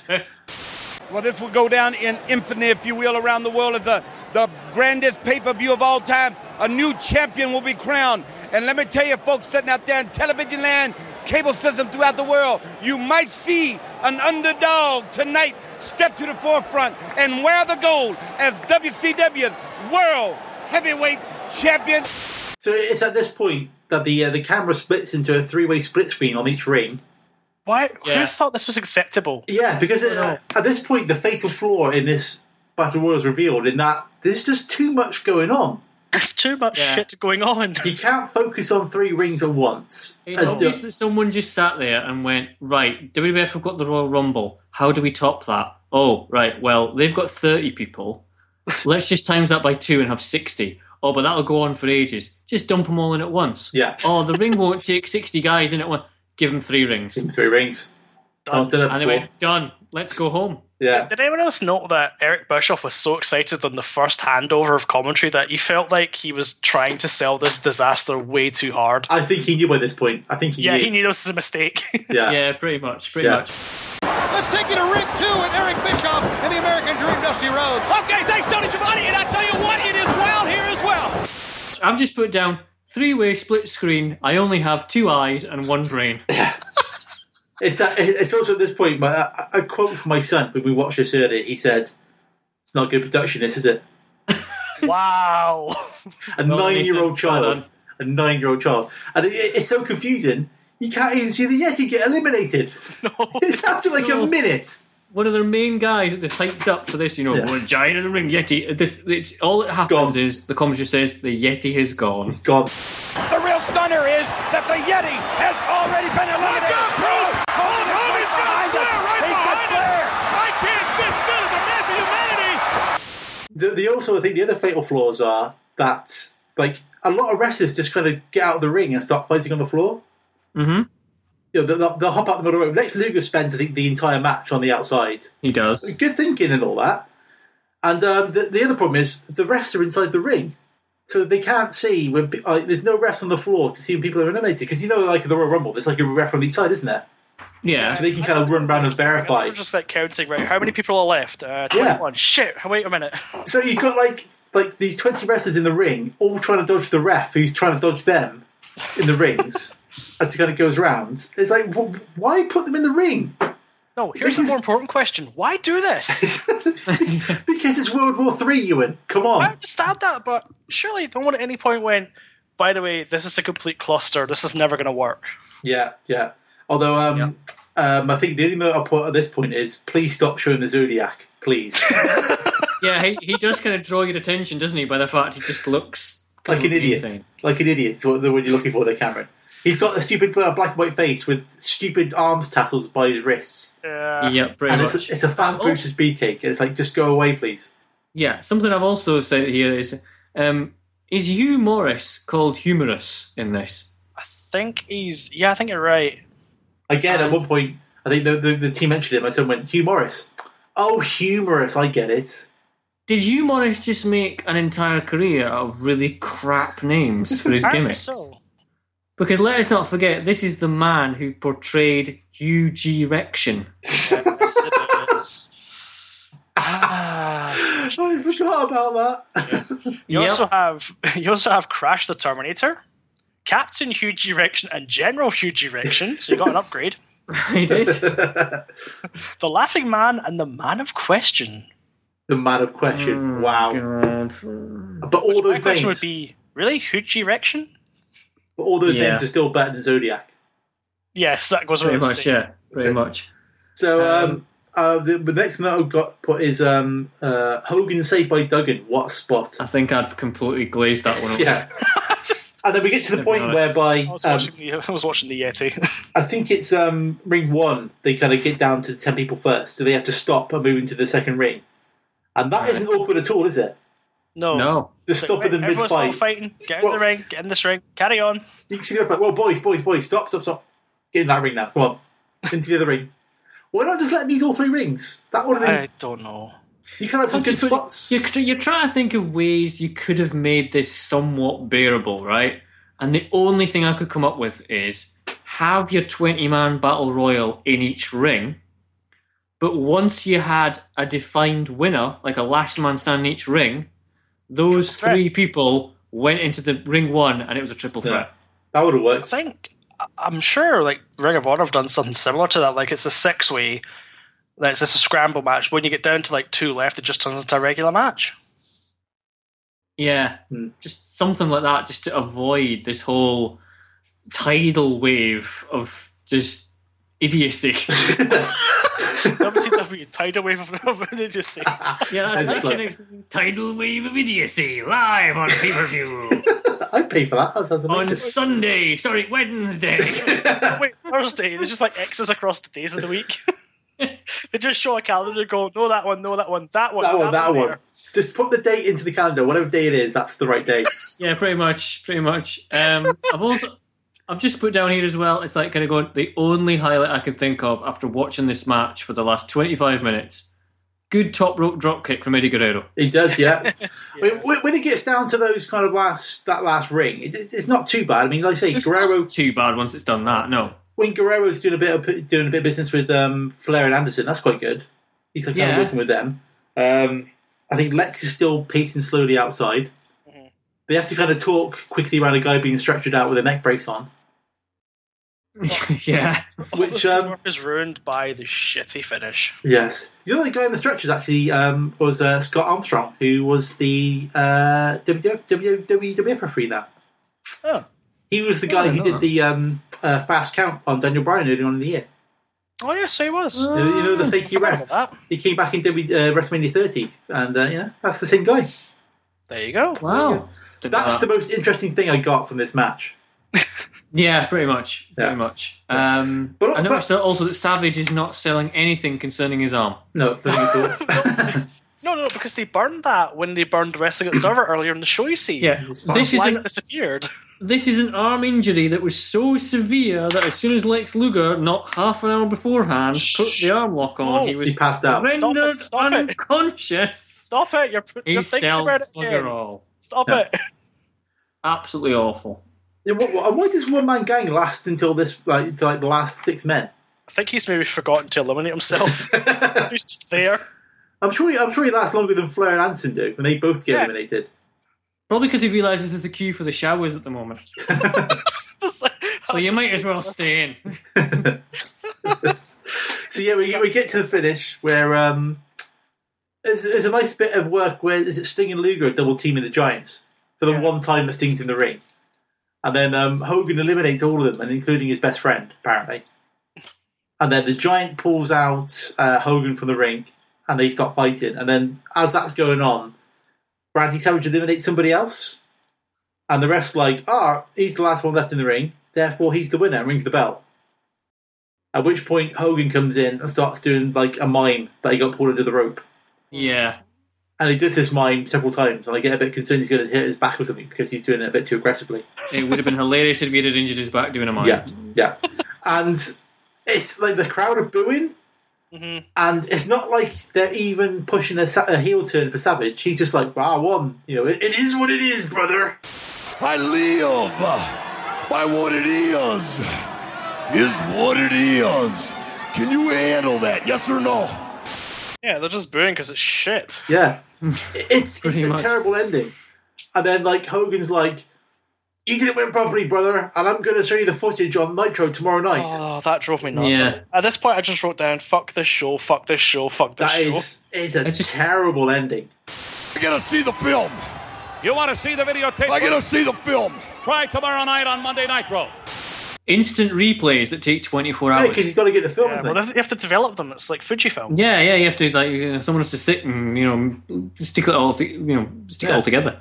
Well, no, someone has to sit there and make it look good first of all. Then, Yeah, pretty much. It's just and then there's just this really it's a really awkward promo at the end, and it's just a terrible way to end a pay-per-view. It's a really flat way of doing it. Awful. Just any kind of goodwill you had towards them just sucked right out of you. They may as well have You Eric Bischoff in a know. pool of money at this point. Exactly. Well, yeah, but you just know they've just pulled this one off because they want to put Nitro over the next night. What should be like a really kind of celebratory moment of, Savage, fighting back into the injury and winning against 60 men and all that. It's just completely undercut. Yeah, it should have been Hogan. Yeah. Kind of thing.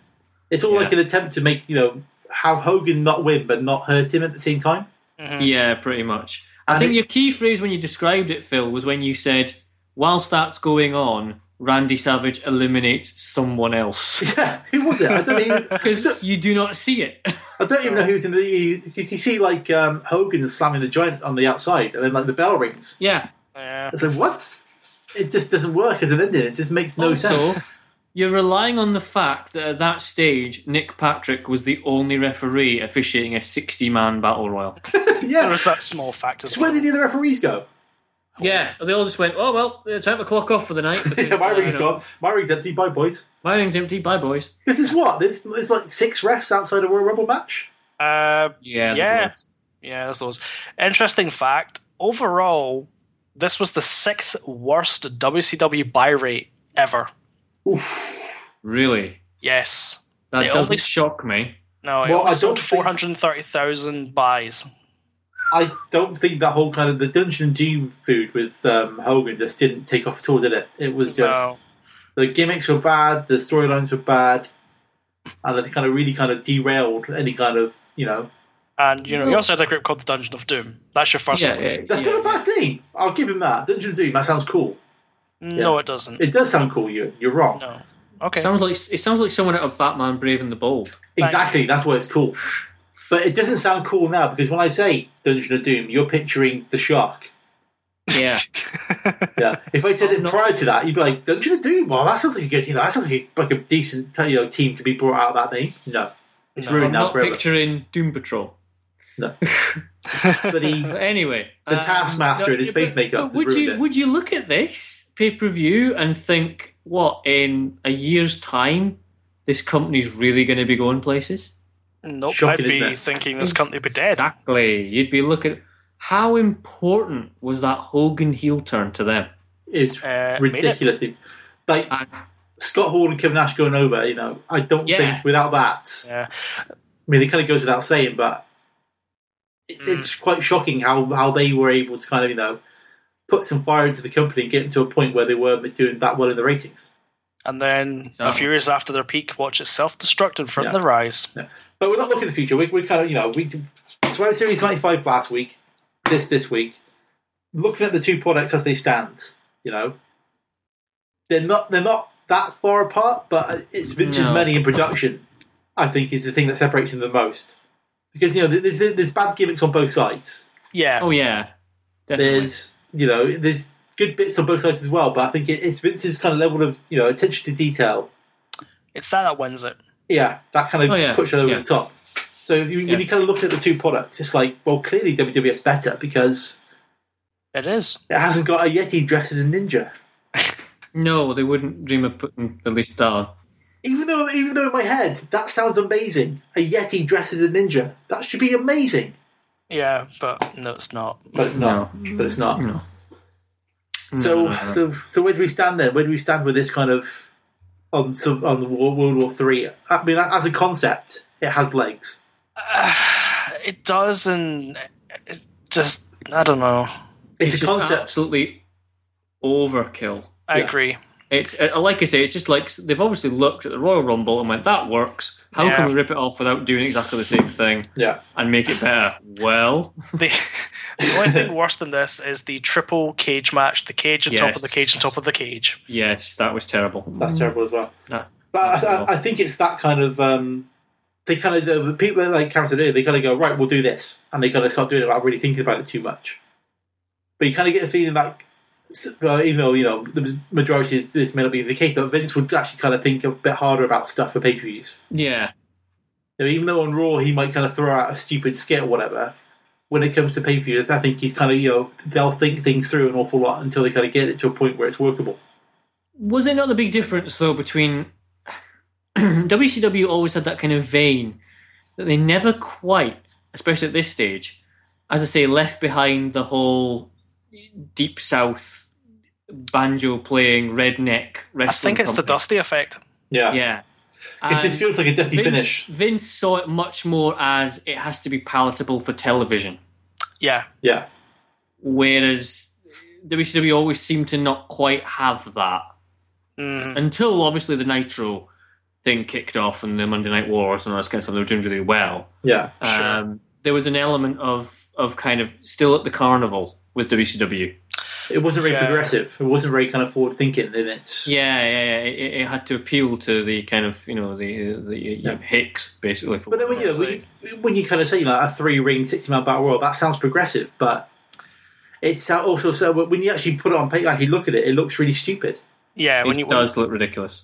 It's like every single thing TNA try to do these days. Yeah. So, more importantly, where does it stand on the list of pay-per-views we've done so far? I think it's probably going to have to be bottom. Yeah, I think overall there's not enough redeeming factors. I was thinking it was almost better than King of the Ring.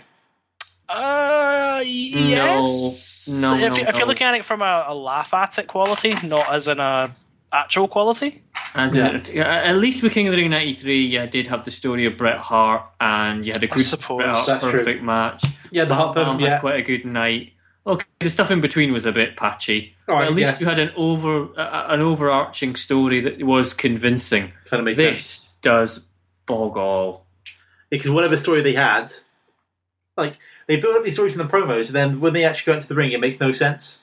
Like the thing with the Yeti being in different clothes, it's like that makes no sense. You have to kind of introduce change like that. You can't just like drop that in the middle of a show. It just happens. It just happens, and the whole thing. Yeah, you're right. Bottom of the pile. This is the worst promo we've ever done. Yeah, but consequently, it is as a result of that the fourth best pay-per-view of all time. There you go. There you go. So there you go. You're welcome, WCW. Yeah, so we're giving you that. It would be interesting, though, at one point to do a good WCW pay-per-view. Agreed. No, in all seriousness, we should. They do exist. They do exist. They have had some absolute crackers. Yeah. I think of what gets a good. Starcade '97 gets a good write-up. Yeah. There's stuff from like the late '80s, American Bash '89. A lot of Clash of the Champions are good. Yeah. Yeah. So it would be interesting to do a good WCW pay-per-view. Because having not really watched WCW back in the day, I'm liking doing this podcast and in this example of watching a pay-per-view I didn't have any emotional attachment to. Yeah, I was going to mention that because like all the ones we've done so far, I've got some kind of connection to. Yeah, exactly. Whereas this is just like, I've never seen this before. Yeah. And holy shit. Yeah, I can probably see why I didn't watch it at the time. But when back in the mid-90s, there wasn't that kind of big VHS distribution for the WCW ones. Obviously, WWF had Silvervision, and there was quite a big section of theirs in the video shops. But WCW never really had that kind of penetration. It was still a very US orientated product. It was only later into their life, like the late 90s, early 2000s, where they finally expanded out big style to the rest of the world. Yeah, because they were still thematically stuck in the carnival. Yeah, stuck in Deep South. Wild shows prove that. Yeah, Hog Wild. Oh, God, yeah, let's not forget Let's that. take Harlem Heat to a bunch of bikers. Oh, wait, stop saying those things. They're not very nice. Yeah. Those words sound bad. Oh, God. Stop saying those words. Turn off the camera. TV, Turn off the camera.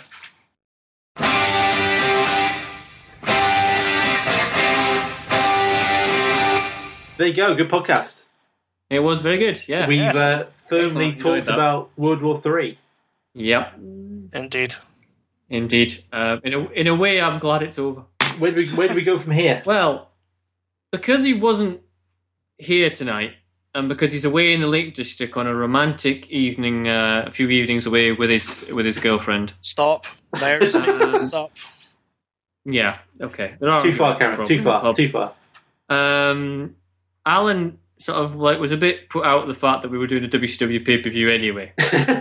So I said, right, what do you want to do? And the other morning when I got into work and before Al left for holiday, I went, right, I'm giving you 2 hours.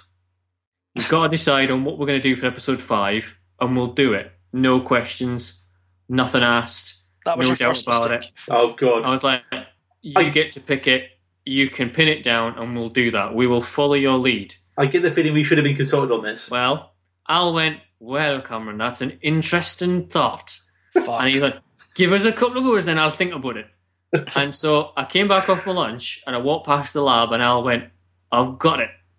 Episode 5 of the Conquistadors. The 1989 Royal Rumble. Oh, my goodness. Oh, lordy. Is that the first one? It is. That's the Duggan one, isn't it? Spoilers. It is the Duggan one. Oh, boy. So he then later admitted that he only shows that because he's watched it about 150 times last year. So doesn't have to watch anything for it, doesn't have to do any notes because he can do it all from memory. Fair enough. See, if he picked, I think it must be the 90 Rumble. That's the one I've watched the most. Yeah, because it's got Ric Flair. No, not that one. Oh, that's 91. Two. Sorry. The one that has Hogan and the Warrior in towards the end. Oh, that's it. Sorry, I got the wrong one. Yeah, with the Genius Brutus Barber Beefcake match as well on the undercard. Oh, that's a great Royal Rumble. Should have done that one instead. Well, sorry lads, it's locked down now. We're doing the 1989 Royal Rumble. We should have been consulted on this. It should have been consulted. I promised him. I said, you get to pick to stop you moaning about, why have we done this pay-per-view and I don't like WCW. Blah, blah, blah. You get to pick. Question. What's going to happen when I start suggesting Japanese shows? Is he just going to outright go no? We will probably see the extent of Al's casual racism. Yes. We won't be casual anymore. Yeah. Yes. Nothing casual about it. Professional, thank you very much. We'll just bleep out Al in terms of contribution. But it does make sense, you know. So what did you think about Nakamura, Al? It does make sense thematically. Like, we can see, you know, what the Survivor Series got wrong. That's right, what the World War III got wrong in '95 compared to what WWF got right 6 years previously. And Yeah. as a strange comparison of the two. Yeah, the odd thing is, it will feature most of the people we've watched in World War III. But younger and slightly better, I assume. Yeah. Yeah. Well, so there we go. Dear. There we go. So, yes, if you want to give us some feedback on that. No one's given us any kind of feedback so far on this at all. I don't know why I say it every show, but I'm going to carry on saying it. Well, I have emailed the great publication that is Power Slam. Yeah. Every month, giving out details, but as of yet, I have had no response. I will keep doing so, though. I will pester, bore them to death with every single link we have. Good work. So yeah, we'll be doing that one next. I'm quite looking forward to that. Yeah, it should be awesome. Yeah, it's an interesting show. I've watched it a few times. It's good fun. Yeah. So look forward to that. We'll be back to a Fatal 4 next week. You always say week, Phil, and it's monthly. Yeah, I know. I don't know why. I do. Next episode. There we go. You're just completely taken by Sonic's Ring, aren't you? I'm too eager. I'm too eager to do this show. I wish I did it all the time. It's much better. We should just do it weekly. Wrestling is amazing. Wrestling is awesome. Wrestling. Yeah. End it there, I think, then. Pretty much. Bye. On wrestling.